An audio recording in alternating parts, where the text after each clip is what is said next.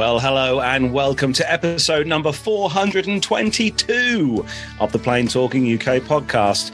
I am Carlos, and in this week's show, we sing happy birthday to me. Thank you, guys. And in other news, I hadn't read that before we started. And in other news, we have executives throwing bags, food festivals, and virtual phone or plane spotting. Why did I say phone spotting? Oh, my word.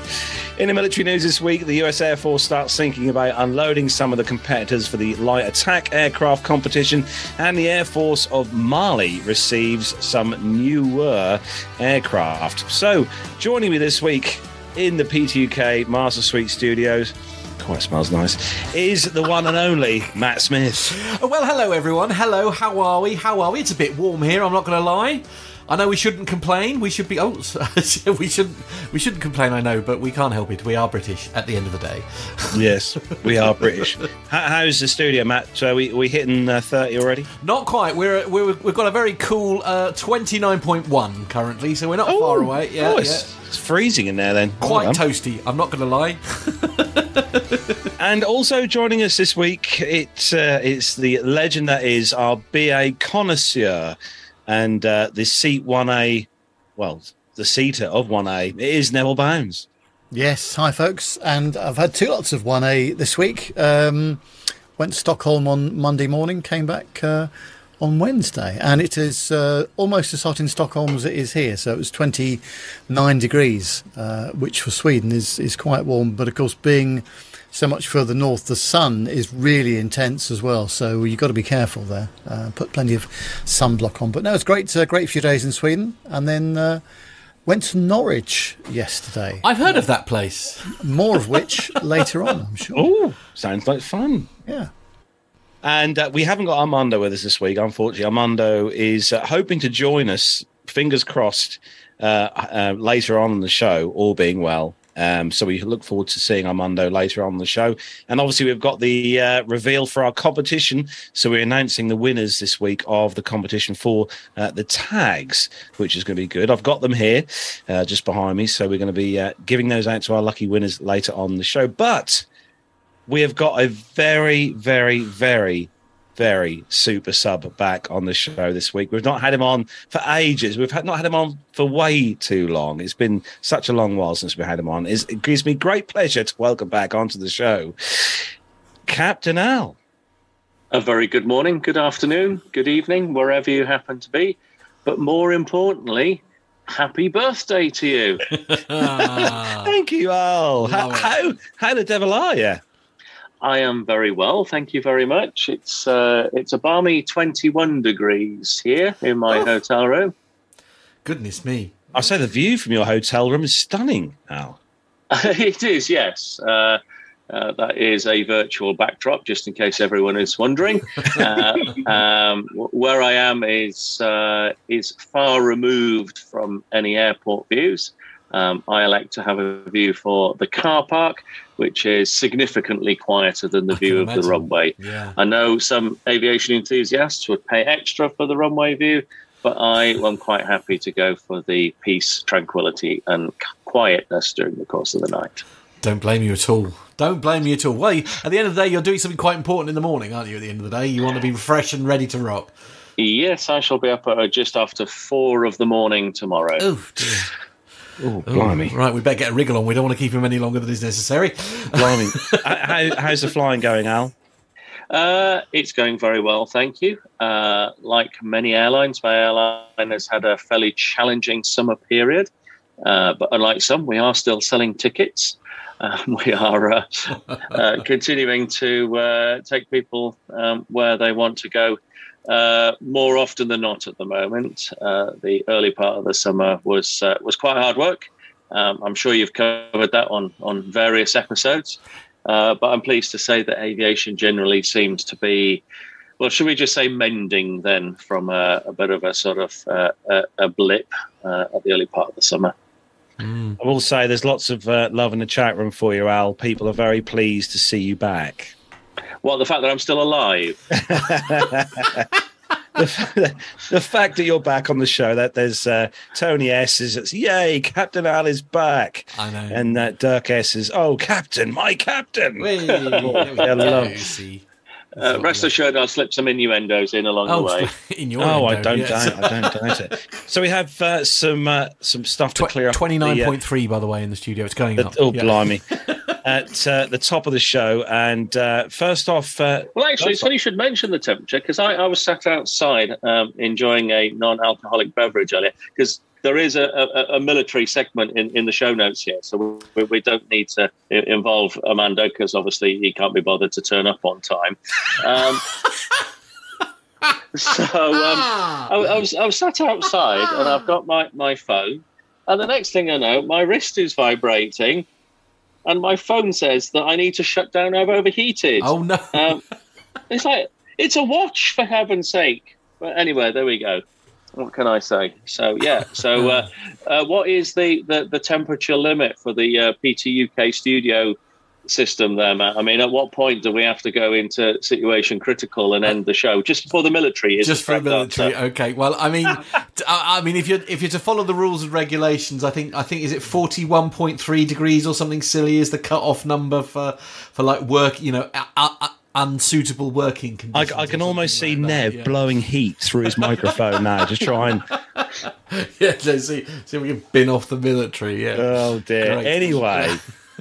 So, first off, we've got some stuff to talk about at the beginning or the top of the show anyway. Nev, you're going to talk to us about something. All right, okay, there's some show notes. We had a little meet up last night, didn't we? We did, didn't we? Yes. We did, and it was very pleasant indeed. And we had the pleasure, I had the pleasure of going over to Norwich, because I was working there in the afternoon, and then went over to the... I dated a girl from Norwich once. Did you? Is that a start for a limerick? Yeah, I was going to say. Well, I mean, you can just, put it together for yourself, really. But I mean, the key word is once.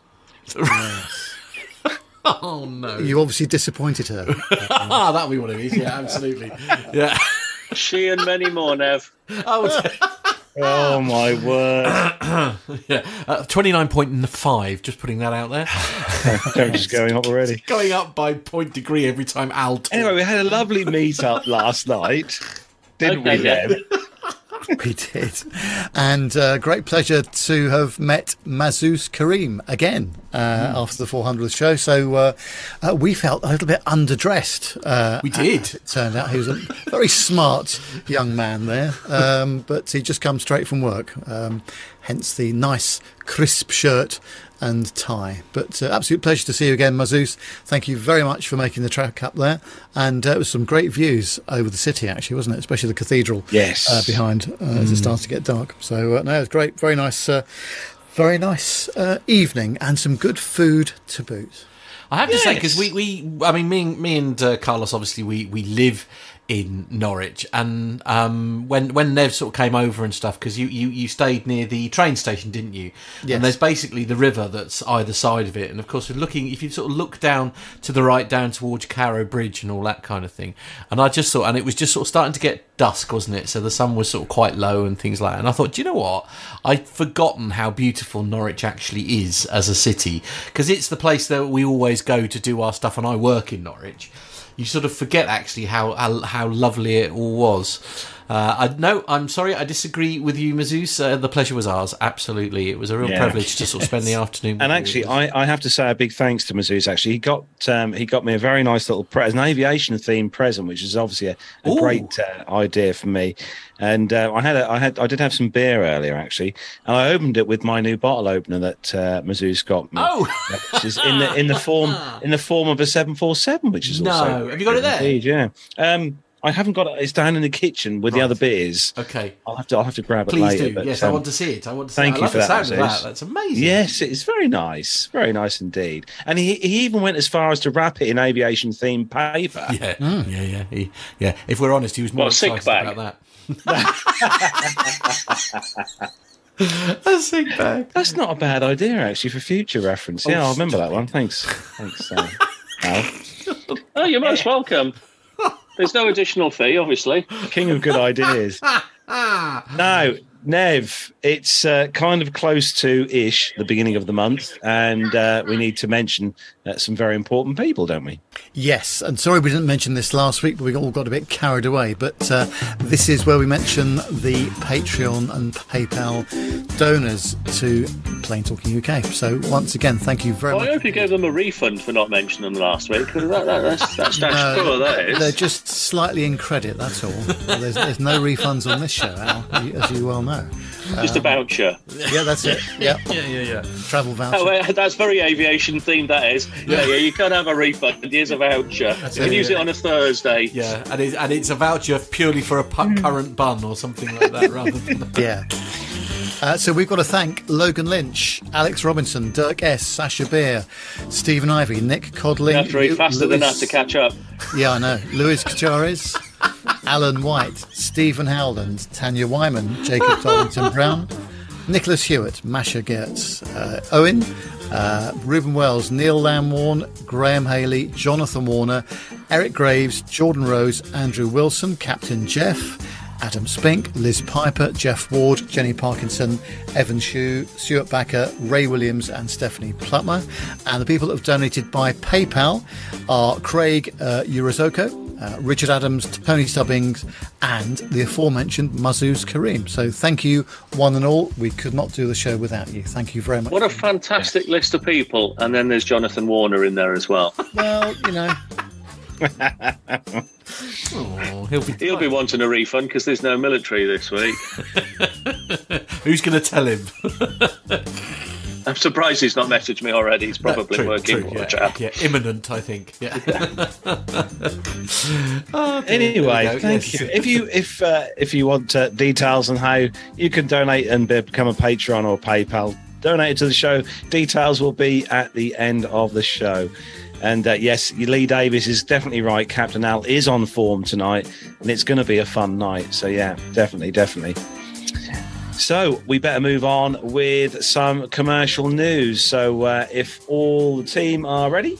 No, absolutely not. Just stall for another minute. That'll be okay. Fine. Been nice weather today, isn't it? Yeah. It has. Yes, that was all I needed. Fabulous. Thank you. Okay. Please turn on the seatbelt light. Please take your seats and fasten your seatbelts.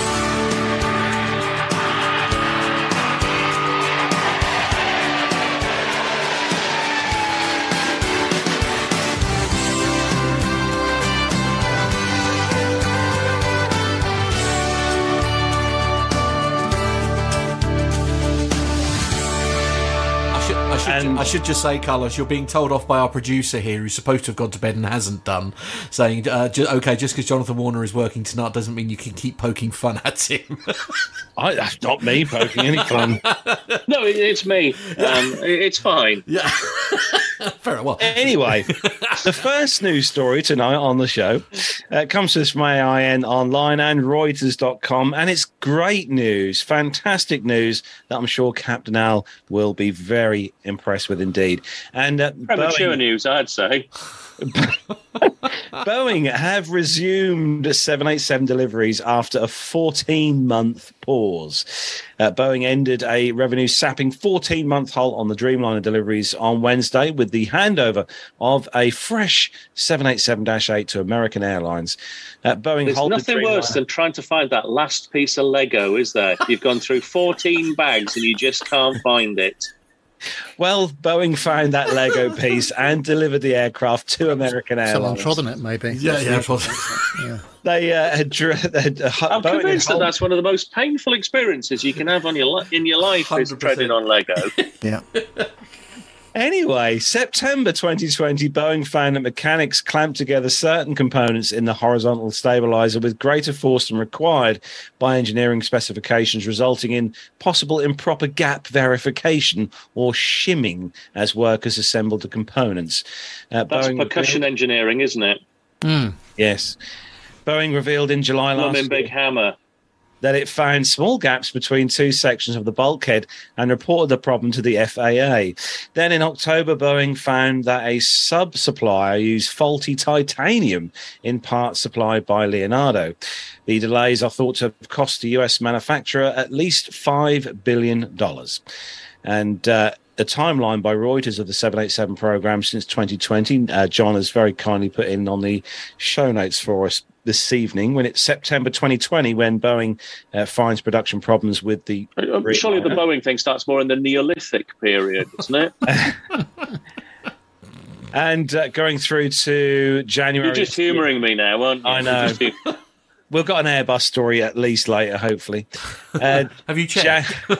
January, yes. January this year, unveiling a total of $4.5 billion in charges in the fourth quarter related to 787 delivery delays, customer concessions and production. And moving forward to just before May this year, FAA finding certification documents incomplete. That was another piece of the jigsaw as well. And then, obviously, August this year, the US government approves the first 787 delivery since 2021, clearing the way for American Airlines, as we said, to take possession of their aircraft. So great news for Boeing then. I expect Al's hopefully going to pass some comments on there from his side. Well, I mean, let's talk about this for a degree of seriousness. If you were trying to buy one of these things, you'd be mightily peed off, wouldn't you? That a couple of gorillas have, smacked it with a hammer and then go, sorry about that. And, well, there's some gaps where there shouldn't be. Is this okay?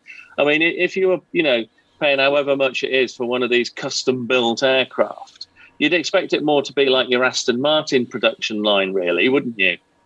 You'd think so, wouldn't you? You'd think there'd be... You think there'd be like, what's the word I'm looking for? Like quality of build. If you see what I mean, given what this vehicle is essentially going to be doing, propelling itself through the air at a great height, you would almost want to assume that there was a high level of build quality there, wouldn't you? With any airplane or aircraft or. Yeah, just reading the comment. Actually, Captain Cruz just put in the chat room saying that. Considering there are still 100 Maxes at Moses Lake, their delivery rate is hopefully equal to that. Makes a good point, yeah. Pull finger out and all that kind of thing. Yeah, that's... More champagne, anyone? Right, good, lovely. Shall we move on? While he's doing that, we'll go on to the next story then. And it is story number 2 is Ryanair, as always. It comes from the BBC.com and The Guardian. Ryanair Group Chief Executive Michael O'Leary says that the era of the £10 ticket is over. O'Leary quoted significant increases in oil prices and rising inflation as reasons for Ryanair average fares increasing from around 40 to 50 euros over the next 5 years. There's no doubt that at the lower end of the market are really cheap promotional fares, the €1 fares, the 99 cents fares, even the €9.99 fares. I think you will not see those fares for the next number of years, Mr. O'Leary told BBC Radio 4's The Today programme. The airline boss also hit out at the impact that Brexit was having on airlines and airports across the country, with passengers having grappled with travel chaos, including long queues, rafts of cancelled flights and misplaced luggage as a result of staff shortages. O'Leary said that the UK labour market was fundamentally broken and argued it was time for the UK to consider reversing some of the stupidity of Brexit. Now, the quotes from Michael O'Leary, it's said in green here, do not necessarily reflect the opinions of the BBC, The Guardian or PT UK. They might, but not necessarily. Now, there's loads of points in that there. Is he on to something here? I mean, we're not the only country with these issues going on, right? Well, if we're talking about major airport hub delays and staff shortages and all that Schiphol, kind of thing. Yeah. Frankfurt, Brussels, Dublin, how many do you want me to name? Because I've been in queues in all of them in the last 6 weeks. And they're all in the European Union, aren't they? I think they are, Al, yes. Yeah, I thought so. Well spotted that. Yeah. So Brexit's causing them problems as well. Is that because British people can't go and work there? Probably not. I don't think so. No. Okay. No. Right. Yes. Okay. So, and also going back to what he's talking about here with the the price fares. I mean, I think that's fair to say, isn't it? Really, I mean, at the moment, is the fuel, the fuel crisis at the moment already having an impact? Because I think the reason why I'm asking this question is because I know airlines in particular bank or store, large quantities of their the avgas like in advance, if you see what I mean. So, I mean, obviously that will eventually run out at some point, but at this point, I guess they are still protected almost from these high price rises. I mean, is there an argument that some of these people are profiteering already, if you like, putting the price up for when it does? I don't know. Perhaps I'm being very, very sceptical. I don't know of any UK airlines that are doing the fuel hedging.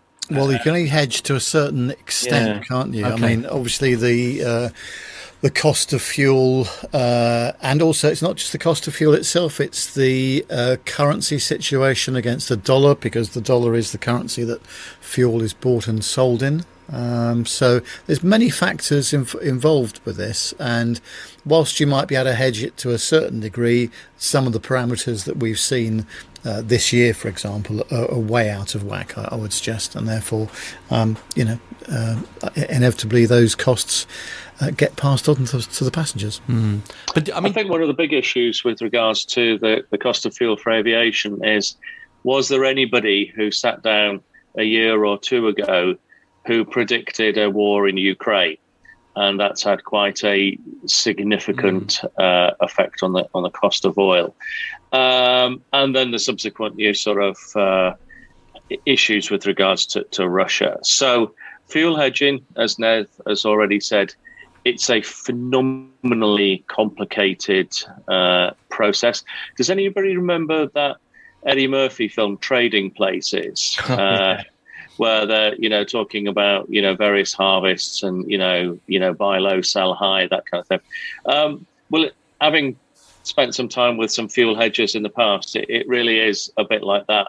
I was never entirely certain whether these guys were living and breathing experts or a pair of second-hand car salespeople that had been brought in from a Romford Sunday market to do their stuff. But the number of variables that go into the cost of fuel, the spot market price, and then the price that you can hedge at. I mean, all hedging is agreeing a price in advance. It's just like taking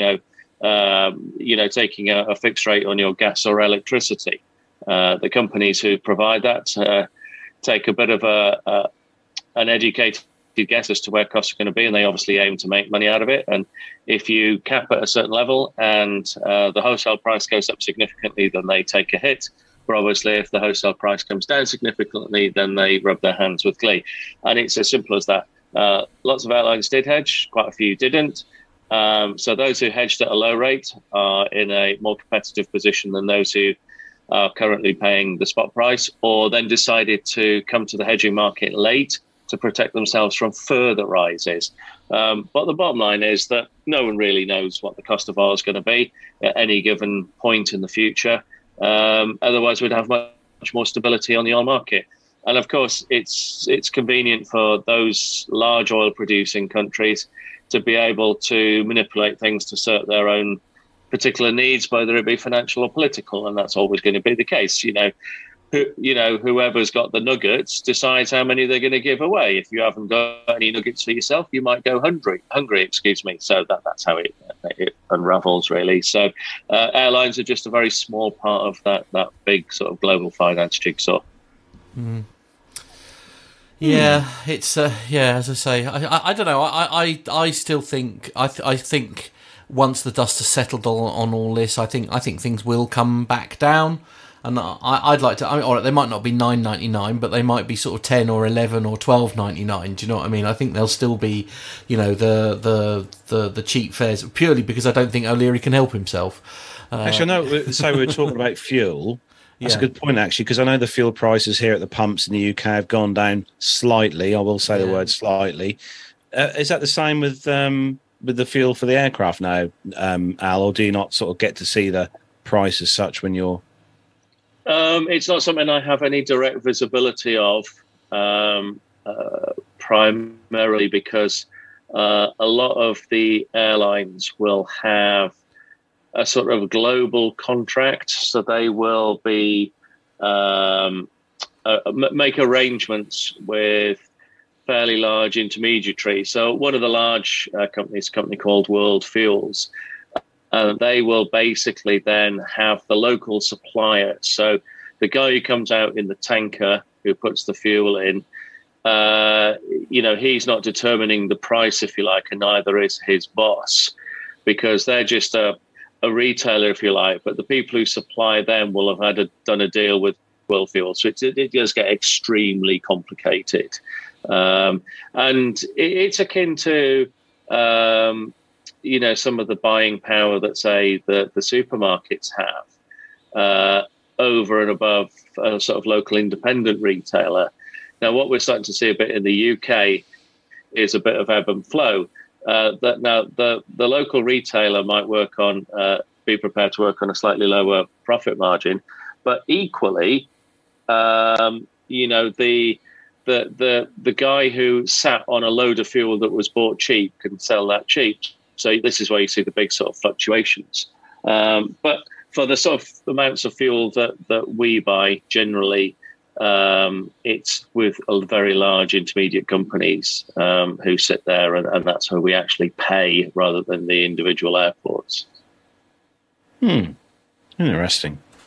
Yeah, there's been a bit of debate in the chat room about this as well, but we better move on because we've got loads to get through on the show. So, Nev, you've got the next story all about a certain thing that was all over social media yesterday, especially on Instagram. Yes, if Al experienced some delays on his way home up the M6, this may have been the cause of it. And it's on BBC.com and the CoventryTelegraph.net. And it says that part of the last British Airways jumbo jet will become a tourist attraction after its new owner said he didn't want to see it crushed into cans. The top deck of the Boeing 747 has been moved from the Cotswolds to take up residence at Salford's City Airport. Doors to Manual founder Drew Hanna is behind the project, and he guested on our show on episode 410. He used his own money and some sourced from crowdfunding to pay for it to be moved from Kemble in the Cotswolds to Salford. It's a 5-hour journey, saw it escorted by Gloucester Police on the M5, M6, M56 and M60 before it arrived at its final destination. It'll now have a new life at City Airport Barton in Greater Manchester as the Deck 747, which will be a tourist attraction which will act as an educational resource, a backdrop for weddings and conferences, and a flight simulator. And the aircraft itself, Golf Bravo Yankee Golf Alpha, was delivered to British Airways in December 1998. Is that G Bugger? No, but okay. It could have been. It could. I mean, that's what it looks like to me, anyway. But there we go. If you're looking at the photos of it, it seems to be quite ironic that the fuselage is going backwards up the motorway. Yes. I'll tell you what, I'd be interested to see how much that piece cost. Oh, don't even no. As I say, you still haven't got permission for your blooming blade that you wanted. Stage one blade. Yeah, absolutely. Blade. No chance of getting that past the wife. Yeah. We live in hope, I tell you. Anyway, Al, you've got the next story, and I'm very interested to hear what your comments will be on this particular story. Okay, fantastic. This comes from, numerous publications, but seemingly Airways Mag and Indian Express. And it is Indian airline Indigo announced a global first 3-point disembarkation process, which will enable its passengers to exit the aircraft faster. The airline will use 3 YAMP. Oh, goodness gracious me. Speak properly, man. 3 ramps. They use ramps, not stairs, 2 at the forward of the aircraft and 1 at the rear to disembark its 320 and Airbus A321 aircraft. The new process is intended to reduce the disembarkation time from 13 minutes to 7 minutes. This will be implemented initially at airports in Delhi, Mumbai, Bangalore, and on Indigo's A320 and 321 aircraft. Indigo says it plans to extend the scheme to all airports in the country, but it could take about 3 months, according to airline officials. The process will only be used for flights that are parked at remote stands away from the terminal building. So you may ask why they're doing this. Well, more exits equals less turnaround time, equals less time on the ground, equals more time in the air, equaling more revenue per aircraft per day. And that's absolutely true, because all the time an aeroplane is sat on the ground, it's costing money. Whilst it's in the air, it's actually earning money. Now, I can't help but feel that we're probably not a million miles away in certain parts of the world where we have a sort of similar system in reverse to how it works in Japan with their sort of trains and underground, where they have people who are employed to push you onto the train. I don't know if you've seen the videos of these people who just sort of ram you in there. So maybe in India at some point they'll have a team of people who will go on aircraft and just pushing people down these ramps. I mean, it sounds like quite good fun to me. The only problem with it being fun is that people will go round to the front and then join the queue to get back on to come round again, thereby increasing the turnaround time. Well, yes, but I was just thinking how long it takes people to disembark an aircraft under normal circumstances, in inverted commas. And it's a slow process. And by the time they've got their bags down from the overhead lockers and, all that business, it's... I'm all for speeding things up. I'm not really sure this is going to help matters. But I stand to be corrected if it turns out to be a resounding success, obviously. But you're going to need more staff, surely. You've got to have staff, obviously, man in each of these. Well, surely a woman's name, so therefore that's a man who's pushing the ramp. Right. Oh, okay. dear. Don't call me Shirley. And Matt still hasn't seen that film yet. I'll just point that out. They need them as evacuators in case of emergency to push people out and hit them over the head if they go grab their luggage. I think that's a very good idea, Mike. Well, give me some beans and put me in the aircraft, and I'll soon have them evacuating fairly quickly. Yep. Seconds. What, the beans? Yeah. Yeah. Seconds and he'll be gone. Yeah, absolutely. No, Oh, my word. Not in doubt. Yeah. So, next story comes to us from Hackaday. Sounds like a middle 80s show on ITV. Anyway, it's a bird. Did you see Timmy Mallet has cycled all around the UK? Did you see that? I did. Yes, we absolutely. did, yeah. And he terminated it here in Norfolk, didn't he? That was the end of the because he lives around here, doesn't he? Well, did someone steal his bike or something? Probably. He went to Yarmouth. So Yeah, absolutely, yeah. Anyway, he did well, though. It was a great little challenge, and he's been doing it for months. His wife must have really enjoyed the piece. Anyway, yeah. There will be a whole group of people who have no idea what we're talking about at this moment in time. Just Google, for our US listeners and out of UK listeners, just Google Timmy Mallet. What you mean? Well, I thought you were going to say just Google Whackaday, but in the current climate, that could bring you up some rather entertaining videos, couldn't it? Absolutely. What you mean? Where mallet is a word association game where you mustn't pause and you mustn't hesitate, otherwise you get a batch on the head like this, whack whack oops, or like this, whack whack oops, and the one with the most bruises loses. One with the least bruises, yeah, exactly.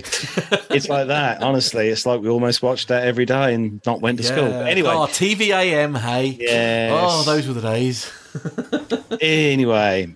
Hackaday.com is where this story comes from. The headline, it's a bird, it's a plane, it's a live air traffic plane spotting simulation. Okay, well, we've all got to have one.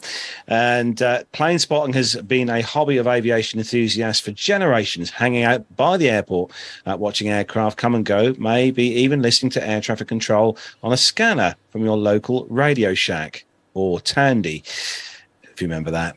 But how can those of us who don't live near a major controlled airport keep up on the action? Well, by using publicly available information, software, and some ingenuity, YouTube channel Information Zulu has created a live simulation of Los Angeles International Airport, or LAX. For you simulated plane spotting pleasure, the aircraft positional data is gained through an ADS-B receiver, piped through into the flight simulator software with a traffic injection add-on, and the simulator itself is used to properly place aircraft, set the weather, and even the correct aircraft aircraft types, liveries, and live air traffic control is even brought in through radio receivers to add to the realism. Wow. So there are two views, one for the south complex of LAX, another for the north, that run concurrently. Software in use is the Lockheed Martin prepared 3D, PSXT by Nico Khan. And also you can use this through Microsoft Flight Simulator as well. Hardware in use, Matt, you'll know all about these, I'd imagine, the hardware. Raspberry Pi 4. Oh, love that. Yes, it's a good unit, that. Sounds good with custard. AirNav, ADSB data, RTL SDR radio receiver, USB dongle. Sounds interesting. ADSB filter and amplifier. Plus loads of other stuff as well. Matt will put the stuff in the show notes for this, but it looks good. The actual picture looks good, Matt. I'm not sure what the point of it is, though. I mean, it's just, so look. So this is actually live. This is genuinely a live stream, and in fact, if I press this button here, you can even hear like the ATC and all that kind of thing. So it's all being pumped through, sort of like live. I guess it's fake engine noise and stuff. I mean, we're looking at where are we? I'm trying to, I mean, the data there is amazing, where it says like next arriving heavy and stuff like that. All little things like that. So this is south arrivals, but you can also have south. You can also have north departures and arrivals as well. This is. I mean, the graphics and stuff are amazing, aren't they? Because it does look like. You've even got the detail of the shadow even as it's coming into land and it's getting shorter. The buildings look a bit and like a photograph and not animated in any way. Yeah, look like they've been stuck on a photo. But I mean, it's good fun. I mean, many people enjoy listening to ATC, don't they? So I suppose if you want a visualization of that of those comms, I think this is brilliant. Especially if if you're in an area, I feel like this would be exclusive to Los Angeles. I don't know. Perhaps I'm wrong. Well, I mean, I don't know what everybody else thinks. I've not flown into there before, so I can't say. But Nev, all I remember about LAX is delays and distance between terminals and attitude of some immigration people. But yeah, not one of my favourites, I have to say. But I mean, I think it's, as Captain Cruz points out, it's one of those things that they simply did because they could. No actual use, really. True. But I suppose it visualises the ATC side of it. Tony S makes a good point in the chat. Actually, Captain Cruz is saying one of those things they simply didn't, or they did because they can. No actual real use. True. Tony S is saying I'd rather go to an airfield and watch real planes. Yeah. Yeah, I suppose they're nice because you've got your little scanners and stuff, haven't you? So you can listen to the chatter if you want. Because I assume it's still not encrypted or anything, is it? No, live. You can go on liveatc.net on your phone or on your. They've got an app and also on the website and listen to live ATC from pretty much every country around the world, apart from the UK. So if you want to listen to stuff here in the UK, you will need a scanner to listen to it. So indeed. Okay, we'll move on to the next story then, and we're off to the land of Qantas for this one. And Qantas, thank you. Qantas asks management to work as baggage handlers, so it's 1mileatatime.com and fortune.com are our sources for this particular story.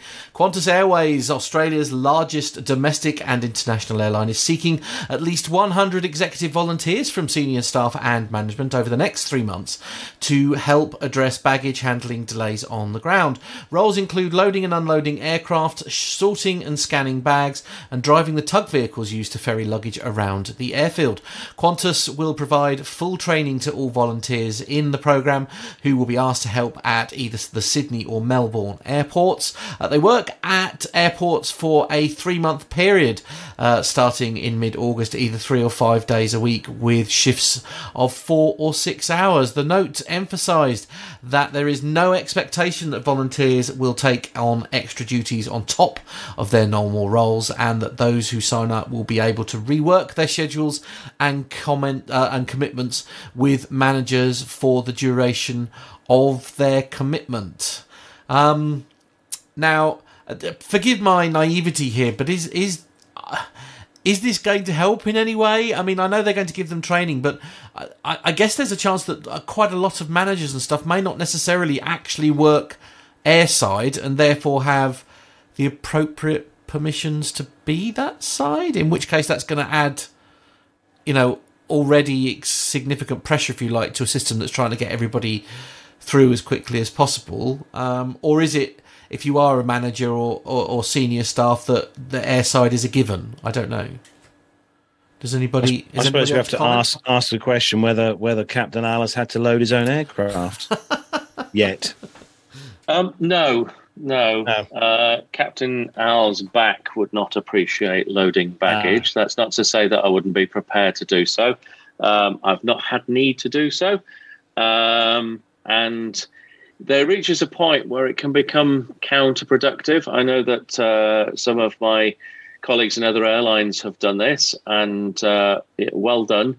I would say with a degree of caution, though, because if you manage to, injure yourself whilst doing this, yes, you've got all the bags on the aeroplane, but now the aeroplane's not going anywhere because you're broken. So it's one of those difficult situations. I'm afraid there can be a situation where everyone's a winner or everyone's a loser, shall we say? Tony S in the chat room makes a very good point. They could try a job swap and get the baggage handlers to run the company. Okay, I mean that's an option, certainly. Yeah, we could give that a go. Now, a little bit of extra information on this from John. The airline laid off over 1,600 Qantas ground handlers during the pandemic, replacing them with contract workers in order to save costs in the long run.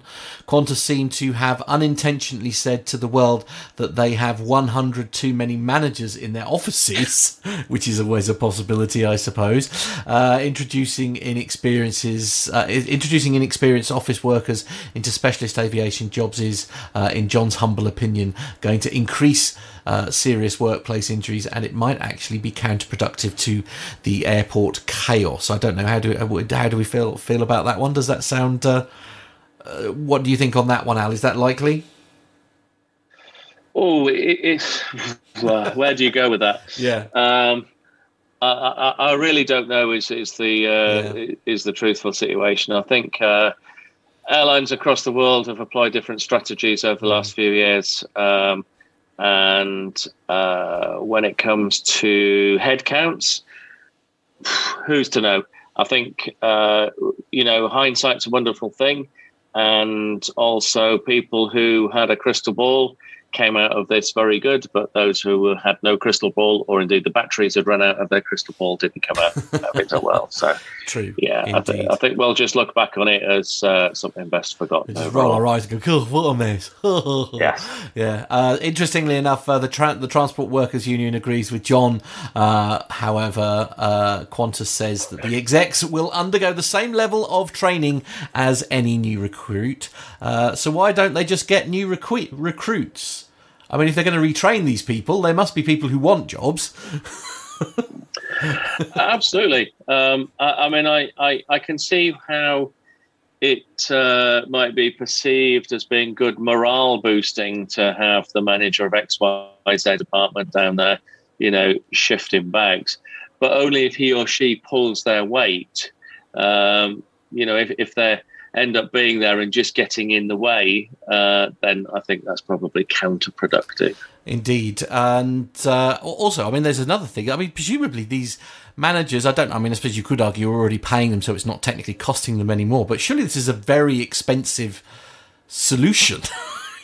These people, because I suspect these managers, and especially when we're talking senior staff and stuff, are probably on a little bit more than the baggage handlers. Oh, absolutely. I actually can't help but feel that it's a little bit of a sort of a PR stunt. This, yeah.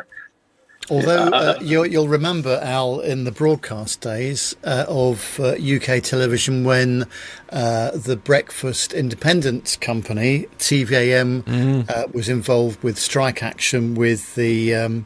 What was it? The ACTT, wasn't it? Yeah. And managers took over the running of cameras, VT, graphics, auto cue. Seamless, wasn't it? Seamless. And a quick look on YouTube will show you the car crashes. Some award-winning television. That's right. Yes, absolutely. Yes.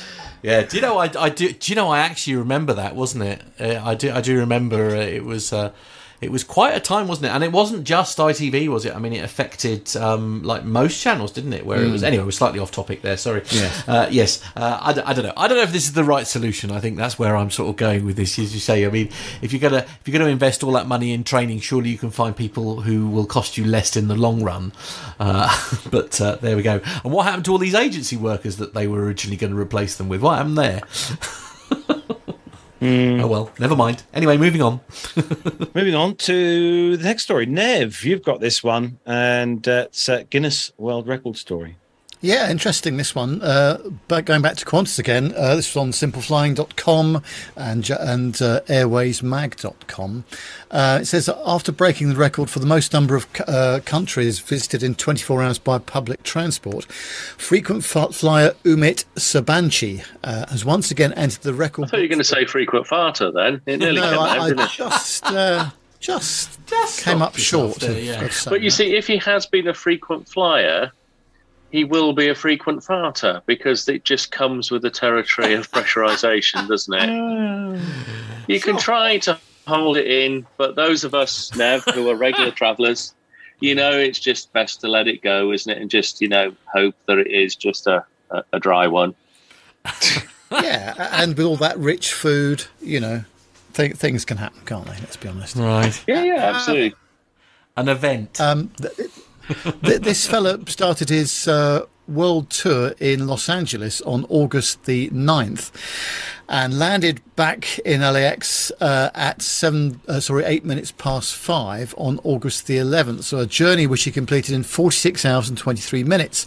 His first leg was from LAX to Doha, flying on Qatar flight QR740. The second leg was from Doha to Brisbane? Yes, that's BNE, isn't it? Again with Qatar on QR898, and the third and final leg was from Brisbane to LAX on Qantas QF15. Qatar kindly upgraded Mr. Sabanci for the duration of his flight with them. The record attempt was done in aid of Guy's Cancer Charity. Guy's and St Thomas's Hospital is a world leader in cancer treatment. Details of the Just Giving link for this will be in the show notes as well. That's quite a distance, isn't it? And over 36,000 kilometres. What's that in real money? Well, that sounds like about 25,000 nautical miles, isn't it? Something like that. So yeah, and the deal was that they reviewed it, and they said that the title, or to Guinness, after they'd reviewed it, said that the title would be awarded if the attempt was completed in under 50 hours, and that there was no previous record holder. So he did it. With 46 hours, 23 minutes and 11 seconds. Look, there you go. Can't even begin to imagine the jet lag. But of course, once you get to the point of you've done so many, it's kind of just cancels each other out, I think. Well, I was just about to say that. Now, what's the sort of longest sort of series of flights that you've done consecutively? Oh, only... Well, it was Heathrow to Melbourne. Melbourne to Heathrow with a 1.5 hour stopover in Singapore. Okay, all right. Because I mean, at the risk of sort of doing the I've got the T-shirt better trick than you, I had course to do some years ago for a holiday. Bear with me on this because I've got to reconstruct it. Manchester to London, London to Los Angeles. Los Angeles to Auckland, Auckland to Christchurch, Christchurch to Queenstown, which was quite an epic journey. And by the time we arrived in Queenstown, we actually had no jet lag. We're just kind of, like when you're out for a heavy night on the lash and you just push on through and you go through that period where you're just not drunk anymore. You've kind of just gone through it and you're still alive. This is not a recommendation, children, okay? This is not, but it can be done. Well, it was just like that. So we actually didn't have any jet lag. We slept well that night. I can imagine, yeah. And an opportunity for a deep vein thrombosis as well, possibly. Yes, always a risk. Well, actually, I mean, on the flight from Los Angeles to Auckland, there was a guy in the window seat, and I said to him, look, at any point, if we're asleep on the flight and you need to get up to go to the lavatory. And he said, no, I do this quite often. He says, I don't need to go to the lavatory. It was like a, 10 or 11 hour flight. I forget exactly how long. He never got up. What? He didn't move. I can't get my head around that. I really can't. Oh, well. Okay, well, I mean, congratulations, I think, to him, fastest circumnavigation. So if you want to have a look at the Instagram account, by the way, it is fastest _circumnavigation, all as one word. So, but the notes are in the show.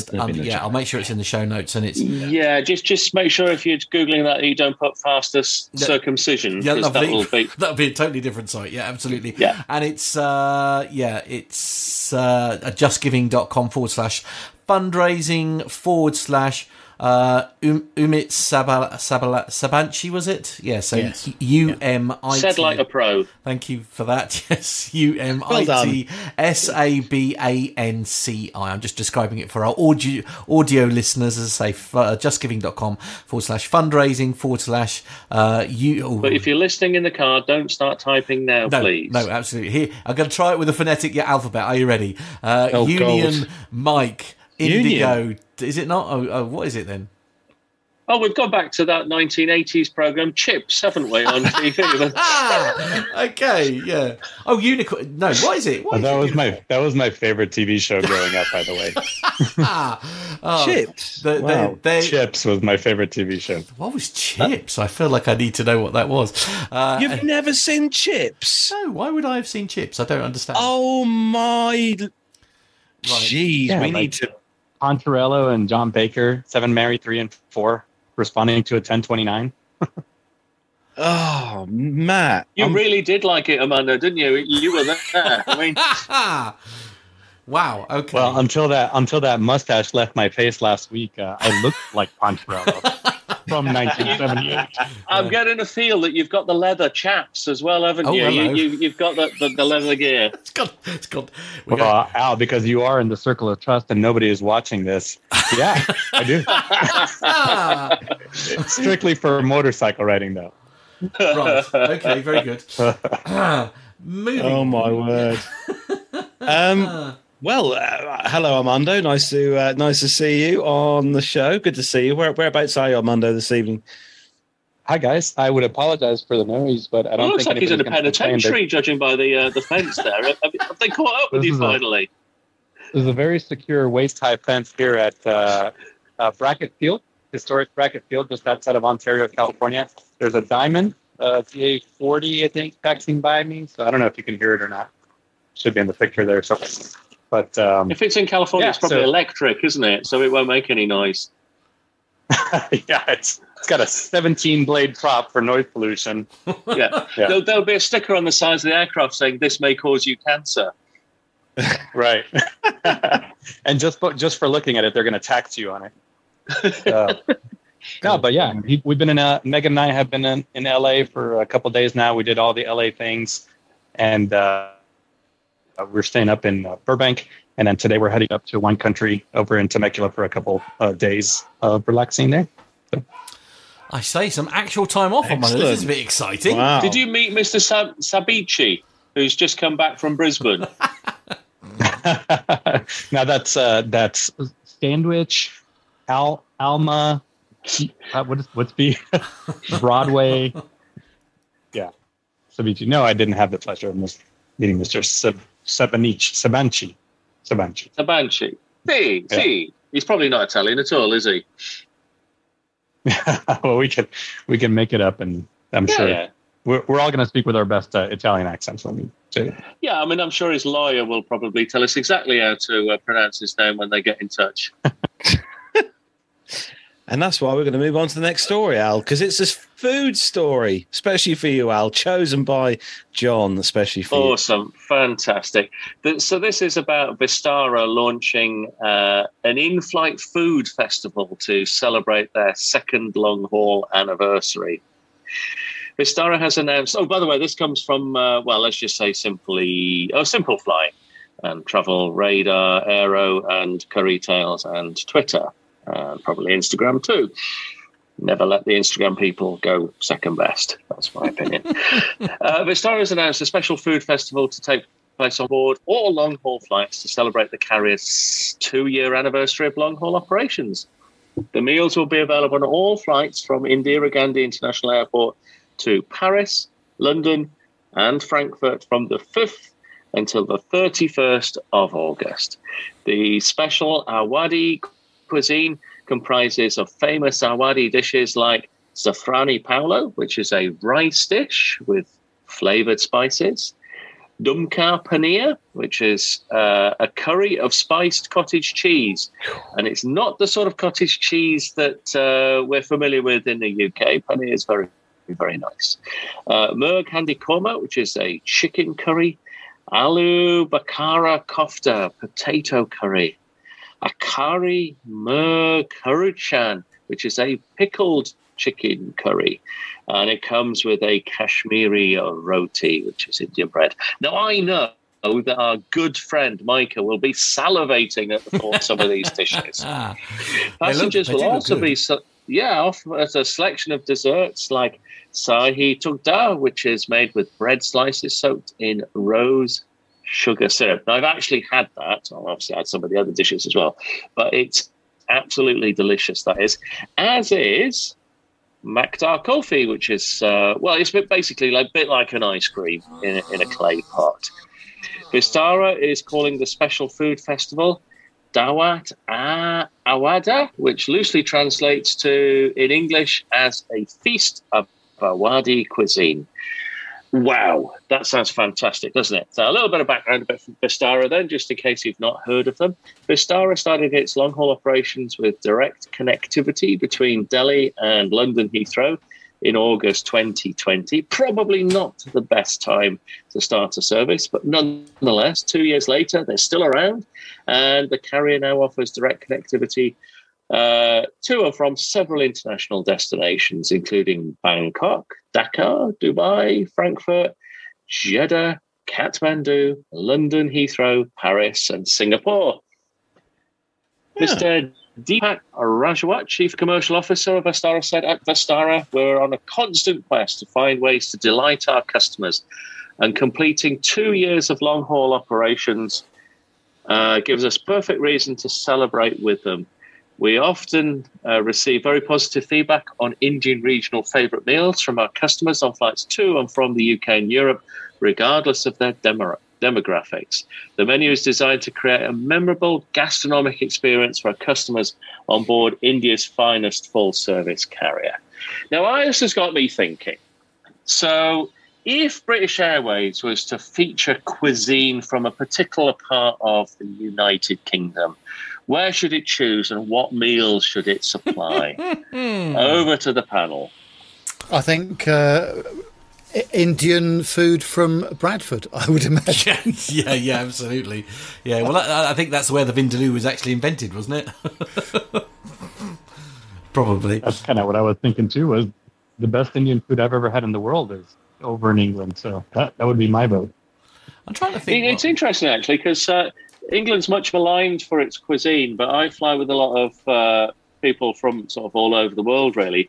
And they go, well, we don't really know where this comes from, because you've got such a fantastic range of cuisine all sort of from all various parts of the world. And I said, yeah, well, I mean, we invaded most of them, so that's why we've got them. But nonetheless, if you think about it, we have quite a huge range of cuisines that are just sort of endemic to the UK. But I mean, has anyone ever had a good fish and chips on board a flight?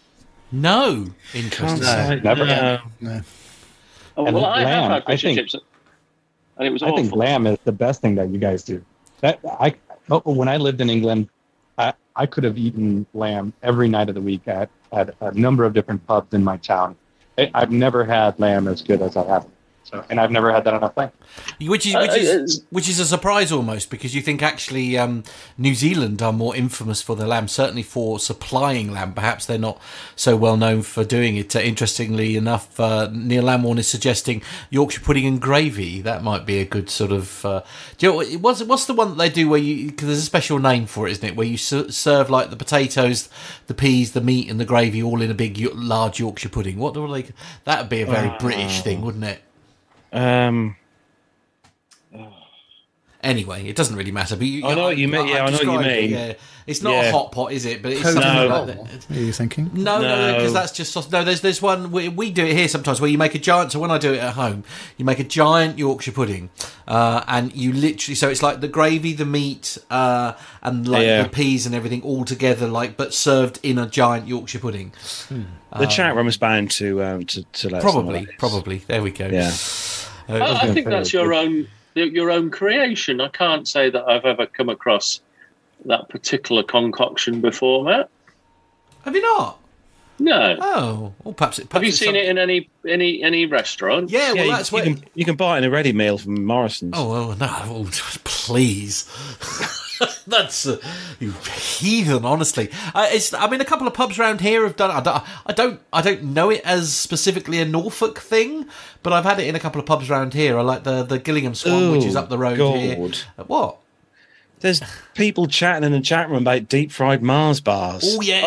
Oh, beautiful. Absolutely stunning. Probably one of the finest things that I've had is actually a deep fried doner kebab, a battered doner kebab. What? It's the whole kebab, God. Salad, pitta, the whole lot, battered, chucked in the fryer. Wow. Yeah. Another thing that came up in the chat room is shepherd's pie, which I think would be great on an airplane, except I can only imagine what could go wrong. Like the inside is completely frozen and the outside is 1,000 degrees, the face of the sun hot. So you've actually tried the crew catering on my previous airline, because that's exactly what happened with the shepherd's pie that we used to have. So John, who should have gone to bed by now, is saying that Aer Lingus did a crisp potato sandwich for a while. What on earth is a crisp potato sandwich? Well, Tato is the name of the manufacturer. So crisp sandwich, you can call them potato chips if you like. So take your crisps, slap it between two slices of ideally sliced bread, a bit of butter, Bob's your auntie, there you go. A meal in one. What? I mean, that's not. I've never heard of that before. What, a crisp sandwich? I mean, any particular preference of flavour or? Oh, it's got to be prawn cocktail. Prawn cocktail. Oh, prawn cocktail. Oh no. Okay. And if you really want to go for it, right? Prawn cocktail with either raspberry or strawberry jam replacing the butter. You can keep the butter if you want, but you go for the bread, the jam, and then the prawn cocktail crisps. Slap it in, give it a good squish. I've just done a sick on my brain. I feel like I'm channeling my inner Gordon Ramsay right now, and he's or the other one. Absolutely. Well, I mean, Gordon's got a lot to learn from me, I'll tell you. Right. But the other one that I've introduced quite a number of people to, maybe 6 or 7, is a penguin sandwich. Oh, no, I can see that, because I quite like, I'll have a Nutella sandwich or something. I can see that with a chocolate biscuit and stuff. Never sitting there thinking... No, not feeling the love. I'm thinking that I should have eaten more for my dinner tonight. Right, okay. I wonder, have you heard of any of these things? No, this is a hard no on all of these things. Okay, right. I mean, penguin sandwich seems like it's outlawed by PETA or Greenpeace. Like, I feel like we shouldn't talk about that. No, it's not actual penguin. You know what a chocolate biscuit penguin is, don't you? I don't know what a penguin is. And don't tell them about the hedgehog crisps either. Oh no, crisis! Well, yeah, crisis. I mean, I was going to say, Armando, what about a hobnob? Are you familiar with a hobnob? Nope. Is that like a Tim Tam? Oh, nothing's like a Tim Tam. To be fair, they're quite a unique species. I flew with this Australian captain who introduced me to Tim Tam slams. What? Which is great. It's like Tim Tams in milk, and like it's great. Wow. He would carry a packet of Tim Tams every time that we flew together just for me. Oh. Masha says, I've seen plenty of crisp sandwiches in the UK. Am I the only one that's not come across a crisp sandwich here in the UK? Clearly. I'll make you one next time I come up. We'll get a packet of Walker's, prawn cocktail, bit of jam. Right, okay. A couple of slices of ready sliced. There we go. Thank you very much. Right, okay. Well, this conversation has taken an unexpected turn. We should probably... It's a food podcast. Yeah. I mean, it's somewhat far removed from Urg Handi Korma and Kashmiri Roti, isn't it? Little tiny bit. Shall we move on to the next story, Carlos? Please dig us out of this hole. Yes. Well, just before you go, unfortunately, due to circumstances outside of my control, I do have to leave you gentlemen to discuss. Well, that's absolutely fine, Al. Thank you so much for joining have some us of this, Al. when That'll you help did it. you. But no, he's not allowed. He's got a busy job to do in the morning. Stop it. Behave. He's trying to offer him. So it has been my intention to stay with you for the entire duration. I do profusely apologise, but I do need to love you and leave you. It's been great whilst it lasted, and I wish you good luck with the next show that won't have me disturbing it every 2 minutes. Absolutely, it will be the poorer show for it, Al. Thank you very much for your time. It's been lovely to have you back, Al. Absolutely, it's been a real pleasure. It's been I know what's going on here. We're nearing the military segment, and Al's like, "Oh, look at the time! I've gotta go." Yeah, absolutely. I thought it was to do with your two contracts, and you can't appear on the same show together. Al and I don't have that contract. I'd be on the show with Al any day. Well, there you go. There's a shock. Well, have a lovely weekend, Al. Absolutely, thank you very much. My sincerest apologies, but I will catch up with you again soon. Yeah. All the best to you all, and thank you for all the nice feedback in the chat room for everybody who's listening there. Well, good luck and well wishes to everybody. Take care now, Captain L out. Take care, Al. Thanks a lot. Bye. Okay, then, Carlos, on to the next story then, please. Yes, and we're off to talk about Embraer for a change. I know. Well, it's been lovely having Al on. It has. It's from the robreport.com, and Embraer's new, more efficient turboprop airplanes could hit the skies. Don't know why they'd hit the skies for next year. Embraer has been hyping its next generation turboprop, or TPNG, sounds like something out of Star Trek, for quite some time. And now the aircraft finally appears to be taking shape. The Brazilian aerospace manufacturer shared a new teaser video, which Matt's playing on the YouTube feed right now, the shape of things to come at the weekend to give aviation buffs a more in-depth look at the new design. Embraer first floated the idea of a new family of turboprop regional airliners back in 2017 in response to growing demand for smaller, more efficient aircraft. So by 2021, the concept had snowballed into a 75 to 90 seat airliner with a cross-section similar to that of the E-Jet E2 and a set of distinctive rear-mounted engines. Indeed, TPNG will have a similar layout as the E2, but the cabin will be much quieter since the engines have moved from the wing to the aft of the aircraft.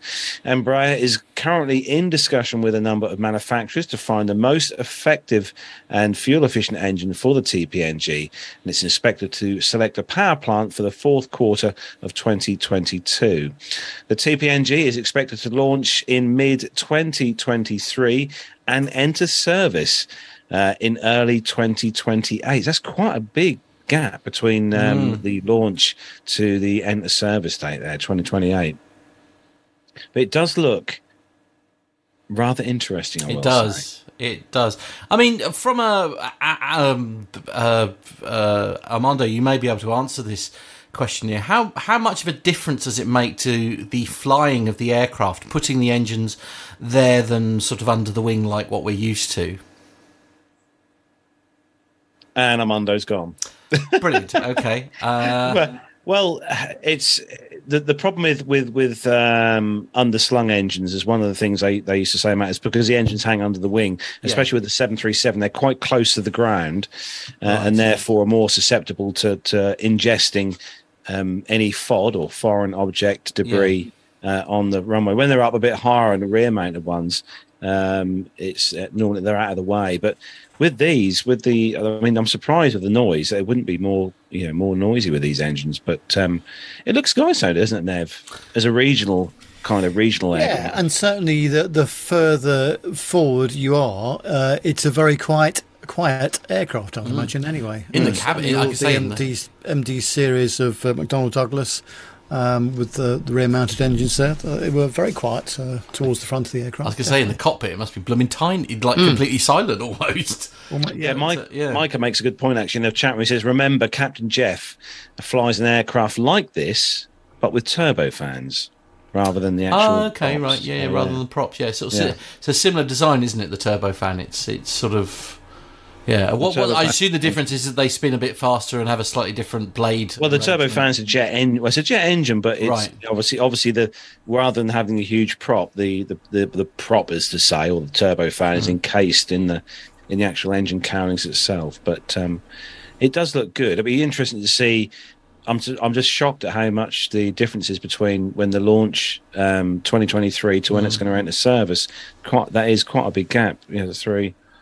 It's 5 years, but I don't know whether it will be sooner or not. It'd be nice to see it sooner. Anyway, I mean, Captain Ridiculous Wits has got a great question in the chat room. As I say, it's a shame we've lost Armando, actually, because he's saying, why have they never mounted the engines on the top side of the wing? Would that cause a problem in terms of things like lift? I don't know. I suppose you could think that maybe it would interrupt flows and things like that. Well, Captain Cruise has come back with an answer to that, Matt. Oh, okay. He's saying the AN-72 and the AN-74s do have the engines over the tops of the wings. Okay. So, yeah. There you go. Then you see, all hail the chat room. This is that's why we have a chat room. All hail the chat room. That's why we have a chat room. Indeed. So, Nev, you've got the next story, and it's all about a very nice airline to fly with, I think.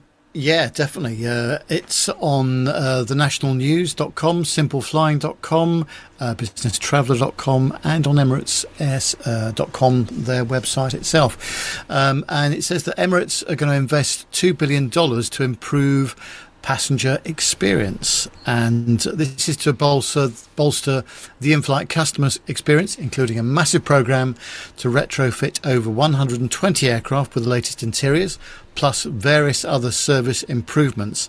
As the program rolls out, passengers can expect to see upgrades in the onboard food offering, IFE options, in-flight service, and improved cabins.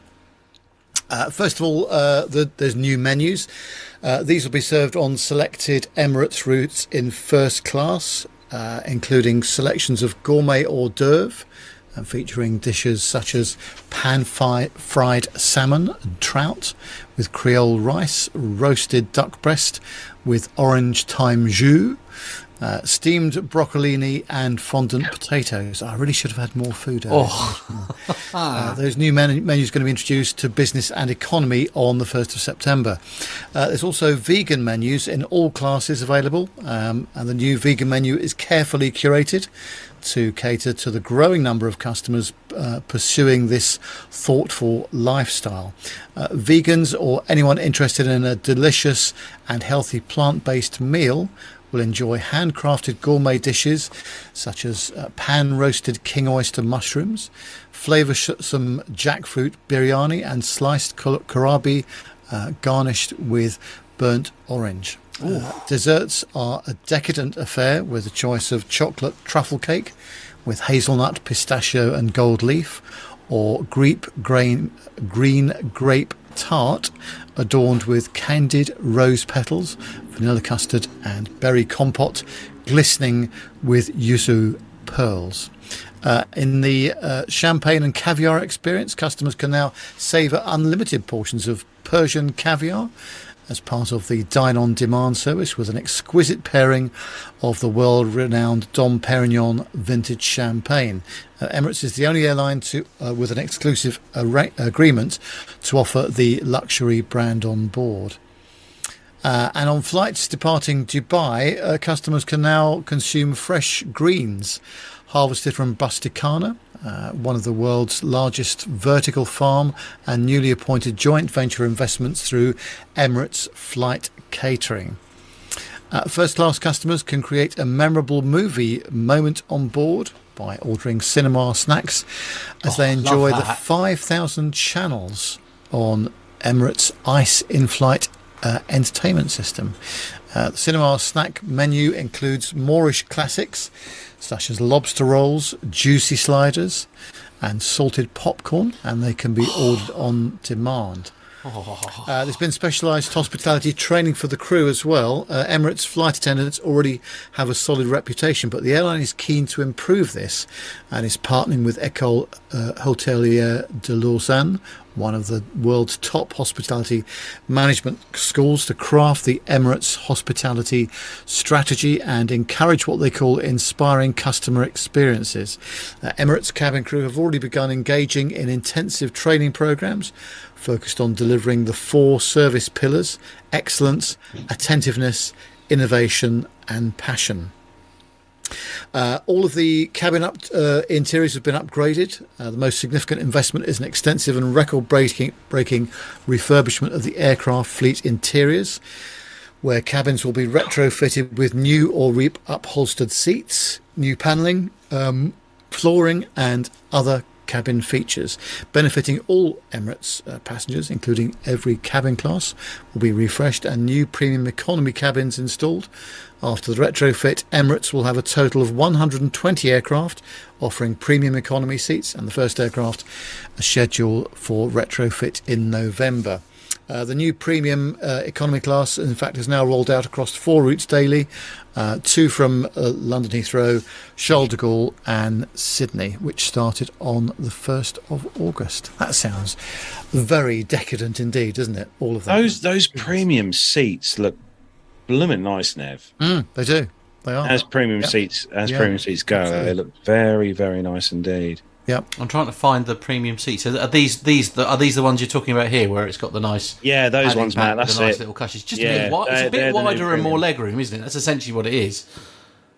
But they definitely. I'll tell you what, Emirates definitely know how to do it. Yeah. With the cabin interiors. They do. I will say. They really do. They always look very stylish and stuff. The uniforms are so smart as well, aren't they? It just honestly, just love it. I'm devastated that I don't have the resources to be able to enjoy that airline. That's the long and the short of it, I think, for me. Never mind. I need a trip to Dubai. I'd just like to try, the business and their first. Oh gosh, yeah. If only we knew someone that worked there, that would be helpful, wouldn't it? Yeah. I don't think it would be, would it? They'd have to be pretty high up to be out of help, I think. Yeah. It's just, never mind. All part of the fun. Never mind. One of these days I shall go. You guys have been. In fact, we were talking at dinner yesterday, weren't we? It's like you guys are very keen to get back to the air show, actually, aren't you? Because you had such a good time. Yeah, but, I am keen to try and get to Dubai one day, very soon, I hope. So we have got our competition results coming up in a little bit on the show. With Armando's going to pull. Nev is pulled a name out of the hat. Armando's going to pull a name out of the hat. I think he's got some names to pull out of the hat somewhere. But first, we've got a very interesting segment indeed to play, haven't we, Nev? Yeah, absolutely. And this is another interview from our Seething series, Seething Airfield, that Carl and I went to at the start of July, wasn't it? July the 3rd, that's right. Yeah. The great thing about the airfield, as we keep saying, and the folks there, is the community and the interest that people show in what they're doing. And the whole airfield is maintained by the people that run it and operate it. And one of the great things about Seething is all the various stories that you get to hear from people, and this one's no exception. So let's go over to Seething and talk to Carlos and Greg. Back again at Seething then for the fly-in, and I'm here with Greg, standing next to Greg. What is this aircraft for the listeners? Well, this is a Peyton Pole air camper, designed by an American gent in 1928. Bernard Peyton Pole, very popular home built in America, and it didn't really catch on in this country till the mid-80s. But now there are 14 or 15 flying in the UK at the moment, and one or two more being built. And did you build this one yourself? I'm afraid not, no. I'd like to be able to say I did, but No, I bought this much as you see it now. So how long have you owned the aircraft, Greg? Only a couple of years. And you've been obviously flying it all that time and storing it here at Seething? Yes, it lives here in the hangar behind us. I like to fly it as often as I can, but I'm still getting used to it, I have to be honest. It's rather different from the plane I had before this.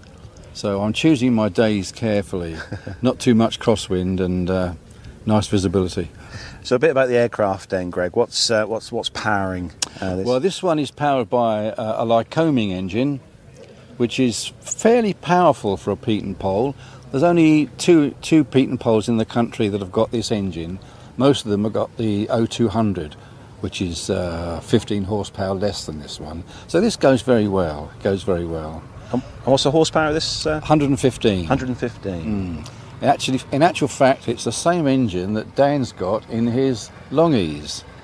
But he travels faster than me. What does this max at the max speed on cruise speed? Cruise it at 75 knots, which is about 86 miles an hour. Wow! And a lot of sort of landing speed with approach at about 60 knots and over the numbers at about 50. It's fairly slow. Fairly docile. And what's it like to fly? Obviously, yeah, being breezy. I say open air. Yeah, it's often been described as a Marmite aeroplane. You either love it or you hate it.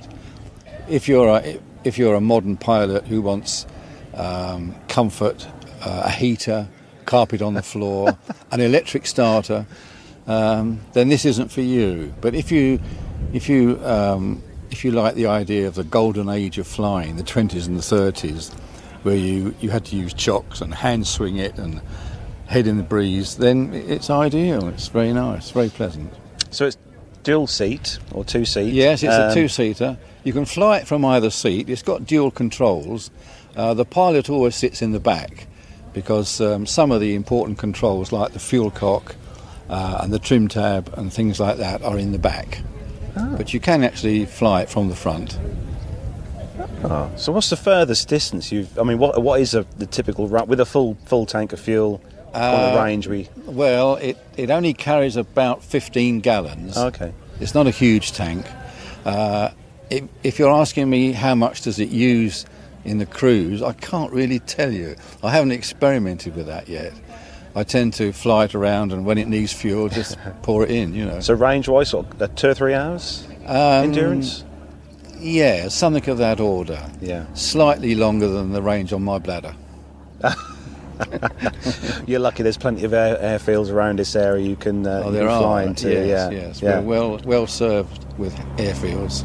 So a bit about the aircraft itself then, obviously you said it was built, what year was this built, you said? Well, it first flew in 2005. I suppose they must have been 2 or 3 years building it, maybe longer, I don't know. I've only met the guy once who built it. I didn't get round to asking him how long it took. But so are these still available? Plans are. The plans, yes. yeah. It's a plans-built aeroplane. It's not a kit.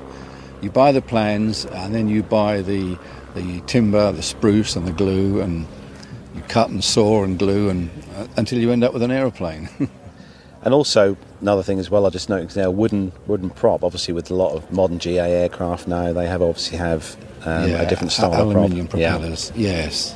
But it's one of those things. I think when you think of an aircraft of this kind of era, when this was first conceived, I suppose you always can think of a wooden prop. Wood. Yes. Yeah. Yes. So what's it like to fly? When you're up there, is it very exciting? It's somebody said to me, it must be like flying in the First World War, but without a gun. But no, it's very pleasant. I must admit, it's slightly more pleasant in June than it is in January, for obvious reasons. But I like it. So you also, we were just saying before we started, you also own another aircraft here as well in the hangar behind us, don't you? Yes, I do. That's called a FRED. That's a Flying Runabout Experimental Design, that's short for. And I'm guessing it's a very different aircraft to this to fly. It's very similar in many respects. It's open cockpit, of course. It's even slower than this because it's only got a Volkswagen car engine up front. Yes, a converted VW engine. Wow. So sort of what we talk about, sort of 60, 70 horsepower kind of? Not as much as that. Really? About 45, I would estimate. Okay. And obviously you've got the two aircraft here. Do you have a personal favourite between the two? Well, at the moment I favour this one because it's the more recent one. But yeah, they both got their charms. It's a stunning looking aircraft. Have you got any more plans for the aircraft itself? Any changes you want to make, or is it this is how you want it to be? No, the only change I've made to it since I've had it is I've put safety wires on the undercarriage. Because the reason why I've got this aeroplane, it had an undercarriage failure. One leg broke out, and it went down on one wingtip, smashed the prop, and it was bought by two lads who rebuilt it. And it's known to have a weak spot just behind the wheel. The little bearing in there in the arm, we have to change every 50 hours. But in order to be belt and braces, I've put a steel cable on it, so that if that bearing gives way again, the wheel can only come out so far. Yeah. That's amazing. That's the theory. But it's a lovely choice of colour as well. Very, very impressed with that. And flying wise, obviously, a lot of people learn to train in a Cessna 150. I myself flew a 150. Right. This is obviously a completely different beast altogether with the way this is set up. Well, the biggest difference, of course, is this has got a wheel at the back. It's what they call a tail dragger, because it drags its tail. In the air, there's no difference at all. I mean, I learnt to fly on a 150. When you're in the air, you can't tell where the wheels are.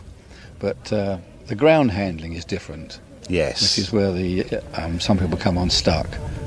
But that's another part of the licence as such, is a tail dragger endorsement. I'm guessing that's right. Yes, which I actually haven't got because they've given me what they call grandfather rights. Oh, yes. Because I've been flying tail draggers for a long time, I'm sort of exempt. But so, have you had a chance to fly with Dan in the EZ? I haven't. No, I'm one of the few pilots he hasn't asked. I'm not sure.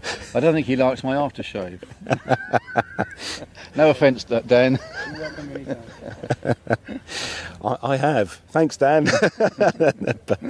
but no, it's great to talk to you, Greg. It's great to see the aircraft here, and thank you. Yeah, it's nice. Are you planning on doing any flying today, or is it just not today? Just for us to look at today. Not today. No. My wife's doing the catering. Oh, so, good. Be looking forward to that. I'm in the sink washing up. Oh, okay. Now, before we wrap up, Greg, just a quick question, and we ask anyone we talk to on the show. I mean, we've asked Dan as well before. If you were given the chance to fly any aircraft, whatever, GA, commercial, military, fixed wing, anything, retired, still flying, and it was here now today at Seething, and you were given, say, the keys to go and jump in and take it out for a spin, what would that be? I think it would be a Fournier RF4. Another new one we haven't had before on the show. Motor glider, single seat, with a Volkswagen engine. Okay. Surprisingly, it's not called a Volkswagen; it's called a Limbark. But basically, it's a Volkswagen engine. It's got a mono wheel which retracts. Oh, wow. I've always had a hankering for one of those. Oh, there you go. Well, Greg, it's been lovely to talk to you. Thanks for taking time out of your day. Thank you. And we hope you enjoy the rest of your day here at Seething. Well, thank you. Thank you very much. Thank you. Thanks, Greg. All the best. Discover the pioneers of speed and adventure at one of the UK's most iconic museums. Whether it's a tour of the legendary Concorde, a walk around the Brooklands Aircraft Factory, or maybe a behind-the-scenes look at the McLaren automotive cars, the Brooklands Museum has it all. Based at Weybridge in Surrey, it's the perfect day out for all the family. We can also host your private function or meeting in one of our amazing event suites. With so much to see and do, come and take a look at Great Britain's history of speed and flight. Find out more by going to www.brooklandsmuseum.com or give us a call on 01932 857 381. That's 01932 857 381. Well, I have to say, Nev, we've obviously got we've got another one to come, haven't we? Which is quite a big one, that interview that we've done.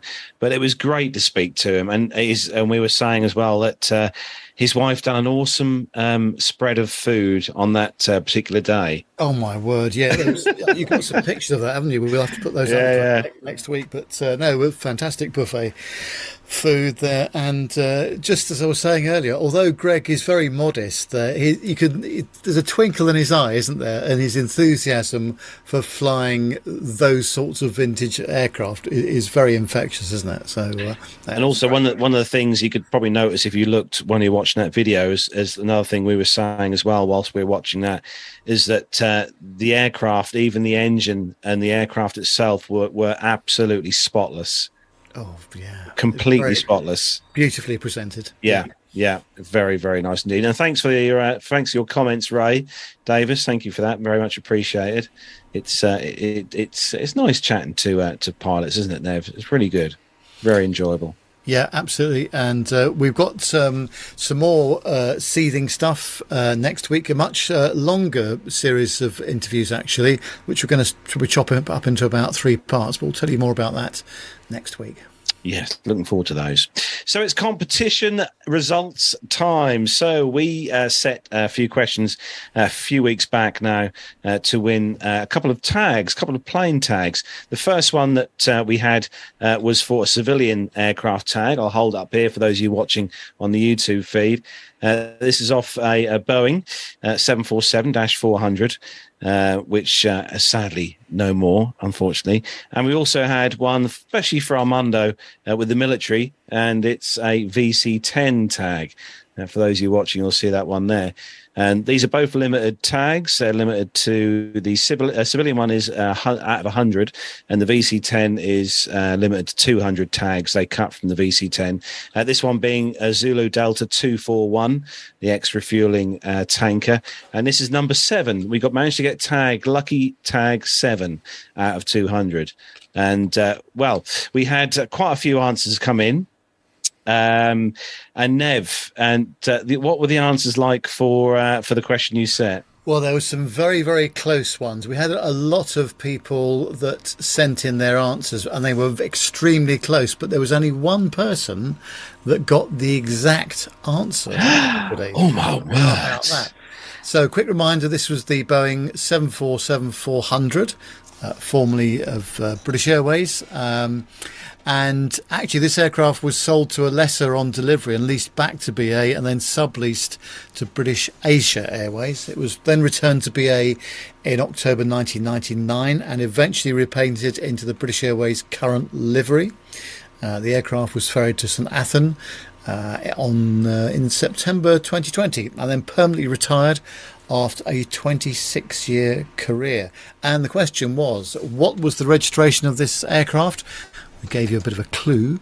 It sounds as though it really was meant to operate in the civilian environment. The answer is Golf Charlie Indigo Victor Echo. Civi. Yes. Civi. See what they did there? I like what you did there, Civi.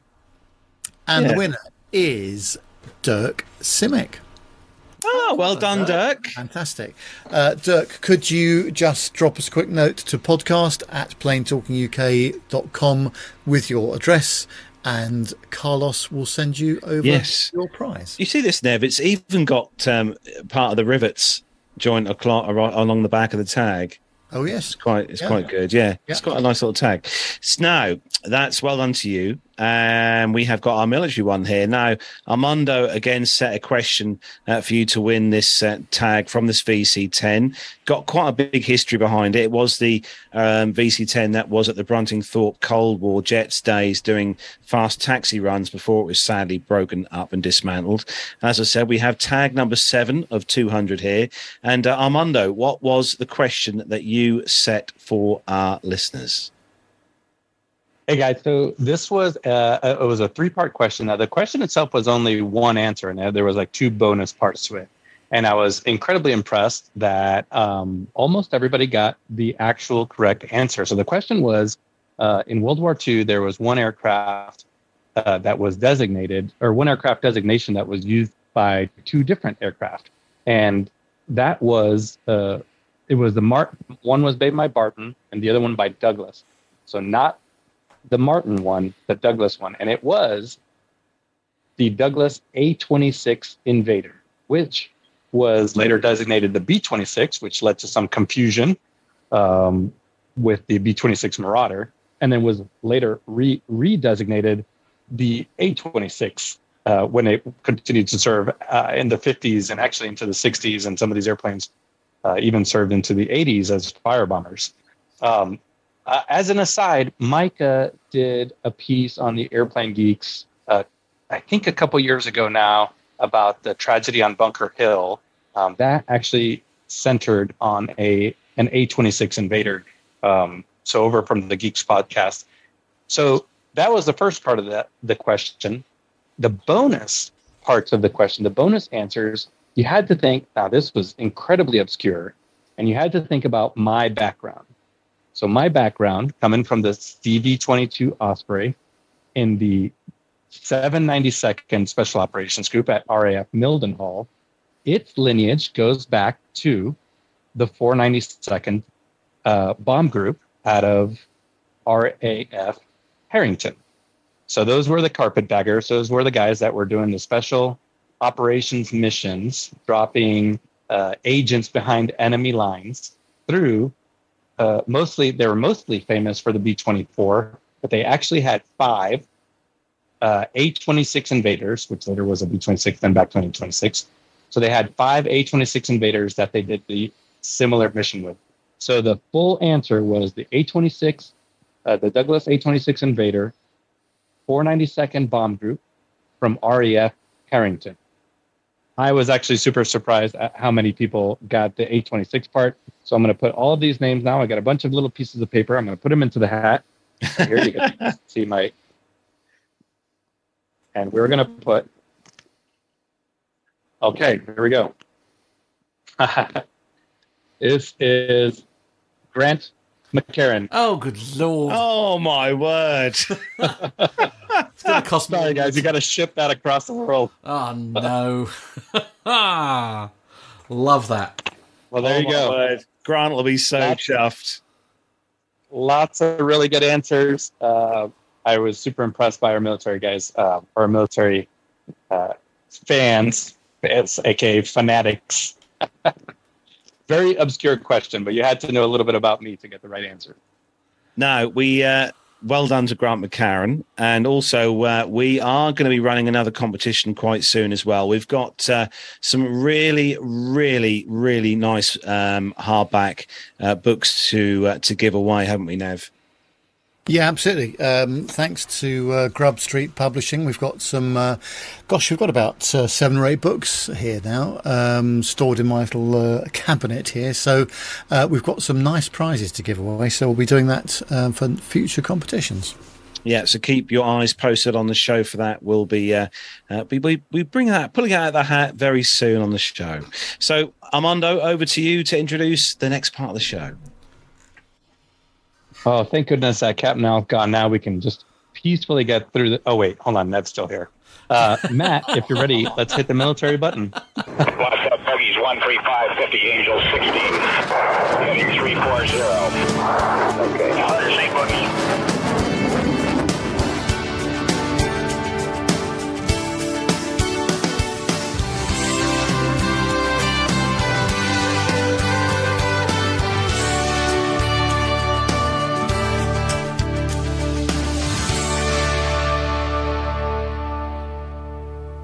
All right, so we did a story on this last week that was kind of related, how the United States Special Operations Command has finally chosen the AT-802 air tractor as its new light attack aircraft. So the story of this light attack Air Force program seems to be coming to a close now. Just over 2 years ago, the Air Force announced that it was buying limited quantities of Textron's AT-6, which Jonathan Warner was asking me on our private chat, just, hey, how come they didn't choose that airplane? They also had a couple of Sierra Nevada's or SNC Corp's 829s. Now that the competition is over, everything's been selected, the service is seemingly set to get rid of these aircraft, most likely in the form of some kind of foreign military sale. So this whole program started around 2009.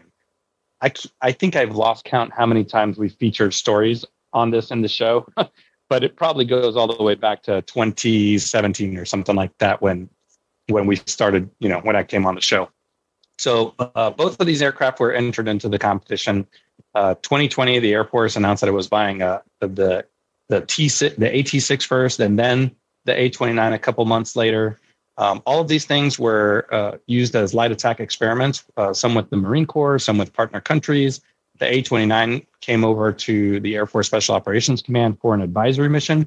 I think I sent you guys a picture actually just in July, I think the beginning of July, from Hobart Field, Florida, where these were based, and these were in the background there with some actually really cool paint jobs. So they were used for demonstrations. They were used for capabilities demonstrations by both Air Combat Command, Special Operations Command, Air Force Special Operations Command. So as we said last week, the Air Force finally chose the AT-802, which is an airplane that basically comes apart. You can put it into a shipping container, into a C-17, C-5, something like that, truck it halfway across the world, and then do a months-long austere operation, minimal footprint with both surveillance and attack operations. So a couple other countries actually already use the A-29. So in Brazil, Chile, Colombia, Ecuador, Nigeria, Indonesia, Philippines. So these airplanes, these test airplanes that the U.S. Air Force had, are probably going to get sold off just in the next, probably next couple months, or maybe they'll be gifted to a country like Ukraine or something like that.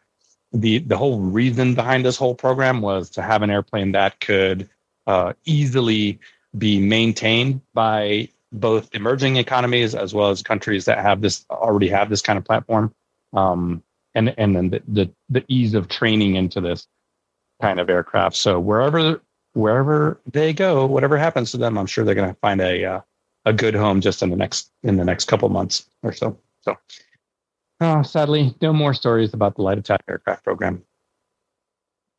A shame. It'd be a damn good training aircraft as well, I think. I mean, we could all pool together our PTUK coffers and maybe bid on one. If it pops up on some government auction somewhere, right. Hey, our AvGeek listeners, let's let us know, and then we'll bid on it. Right. Okay. It would be fun just to bid on it, right? Yeah, like put in like a 20-pound bid. Yeah, but the bit that worries me is if we're the only people that bid and therefore we win it. Like, what on earth would we do with it? We got that. Shipping issues would be sorted by Armando.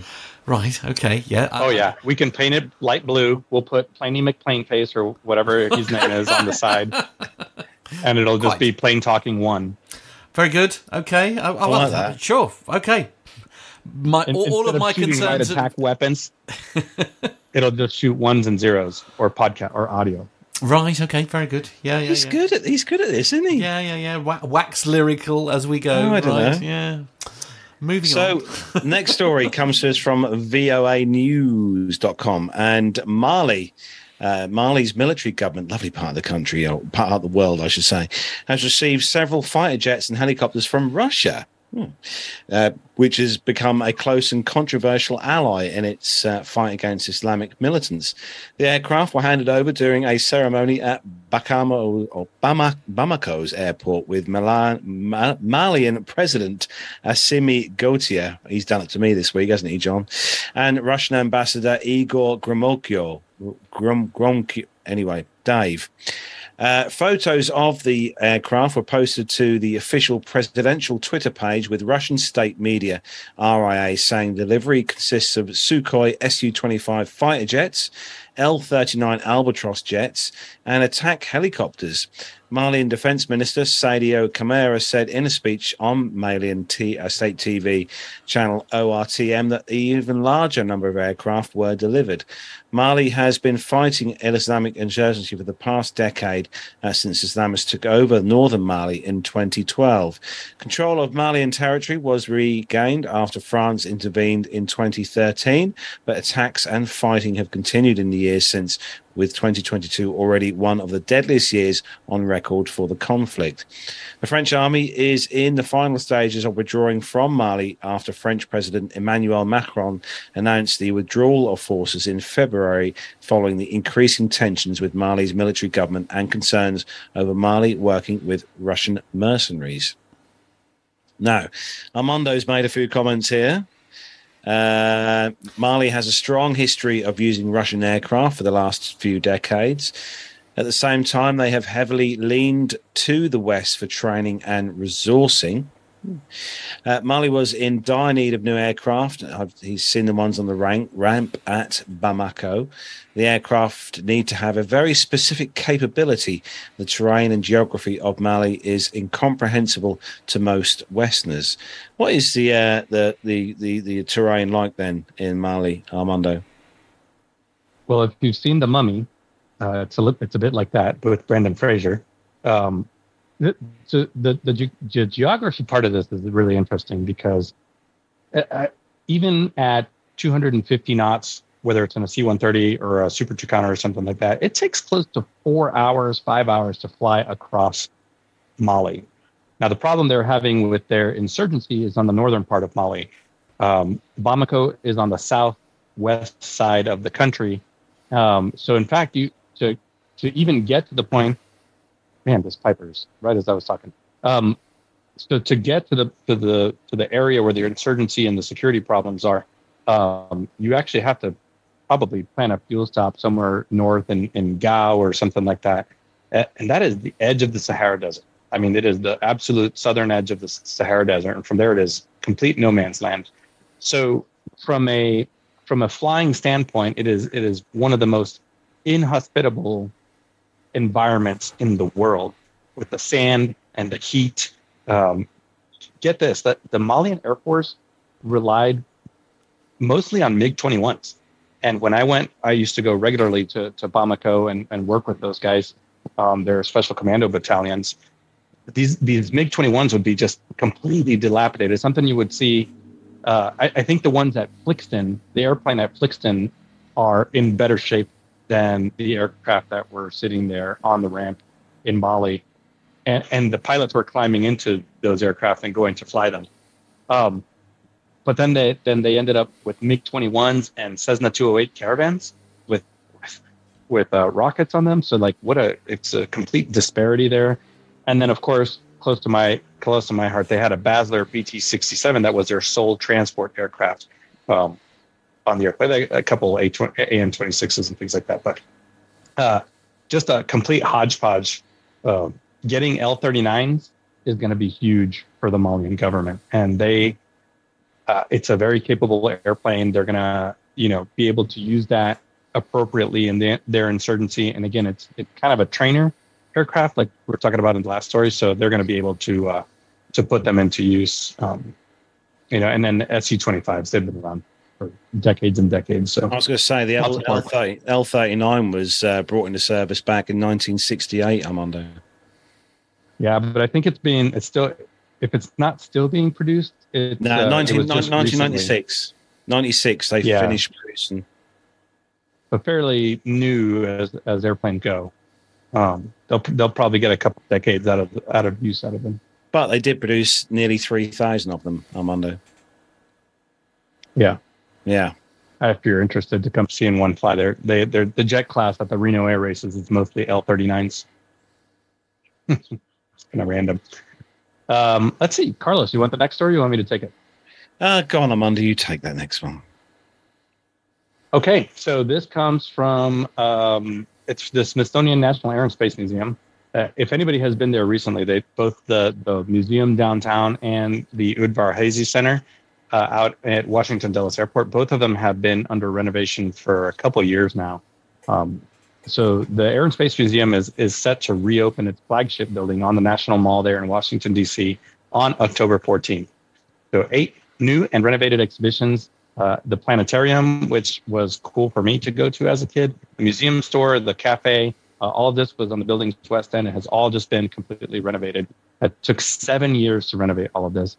23 different exhibitions were redesigned and sort of resurfaced or, they completely redid them into modern presentations. They removed some of the outdated mechanical systems, and if you've ever been there, a lot of these airplanes are hanging from the ceiling by wires. So some of those aircraft had to be moved. Only half of the building will be reopening, so this kind of west half. Lots of interest in this. I mean, the Smithsonian Air and Space Museum, I'll remind everybody, is free. And if you're in Washington, D.C., it's one of the biggest tourist attractions there. Some free timed entry passes are going to be required to ensure that these visitors have an enjoyable experience. It doesn't get too packed in there. Those experiences or those passes will be available on September 14th. One of the museum directors said that this is the most exciting times in the National Air and Space Museum's history. They're set to open some reimagined galleries, and they're hoping that the visitors are going to be inspired by the artifacts on display for the first time, and some favorite icons displayed in new ways. One of these things is going to be Jackie Cochran's T-38. So she became the first woman to break the sound barrier. The Sharp DR-90 Nemesis Air Racer has been redone. And Sean Tucker, who's still performing, Sean Tucker's successful aerobatic show, one of his airplanes is going to be on there. A full-size X-Wing starfighter that actually appeared in Star Wars. That's going to be on display at the National Air and Space Museum. And then one of the things that's not going to be in this first opening that I saw on their website is the Wright Flyer. The original Wright Flyer was hanging from the ceiling. It will be now brought down to the floor and presented in a way that people can actually get up close in person. And I think the last one that was really kind of cool and of interest was the Apollo 11 spacecraft module and Neil Armstrong's spacesuit. Those will also be kind of brought into a new display where people can get up close in person as well. So if you're in Washington, D.C., head out to the new Air and Space Museum. And if you get an extra day, go out to Washington Dulles to the Udvar-Hazy. That's pretty awesome museums out there. Makes you want to get back to Duxford again and go and have a walk around again, I think, being the weather's quite nice. So, moving on to the next part of the show, it is time for our Caption This Just for Fun. We're going to squeeze this in before the end of the show. Are we now? Right, okay. Posted I like picture. how you didn't run that past anyone, but anyway, okay. Fair enough. It's in the show notes. Yes, I know, but have you seen the time? Yeah, I know. We'll be fine. Don't worry. Okay, don't panic. go on then. Yeah. So the picture went up late this week on Thursday, but we still had plenty of feedback. Matt's going to pop the picture up on the screen, and we had plenty of comments for this picture. For those of you watching in the world of audio podcast world, this is what I can only describe as a tricycle. Paper mache, cardboard, military. Shorts 360. Yeah, exactly. Check out the YouTube page if you want to see what this looks like. But anyway, we've had some captions. We're going to kick this off with one from David, who says, "Hi, Dad. I made a few changes to the pram." Nev? Marguerite said, Reliant Robin are showcasing their sidestep into aviation. Armando? Andrew says, Boeing says, it takes years to build an airplane. And then they say, hold my beer. Stuart says, the new green and zero emission Airbus A120 family. Nice. Andy says, due to supply chain issues, Russia announces the new planes they're deploying to the front line in the coming days. Jenny says you'll need 20 egg boxes, some pieces of string, the button box. And Stuart says, has anyone seen my bike? I swear it was here last night. Drummer Dan says, apparently an early contender for the first flight by the Wrong Brothers. Stuart says the Red Arrows take temporary action while the Hawk T1s are grounded. I like that one. Yeah, bravo, Stuart. Yes. Simon says Ryanair step into the private jet sector. Right. Daniel says the short Skyvan is now relieved of its Irish Concorde title. John says RAF pilot defends the RAF's latest Aldi middle aisle jet trainer purchase, saying you think this looks cheap, you should see the Navy's Lidl sponsored submarine. This one, I love this one from Alan, says a new government report finds that Alibaba and Wish are not deemed reliable places to source new aircraft. This was supposed to be an F-16.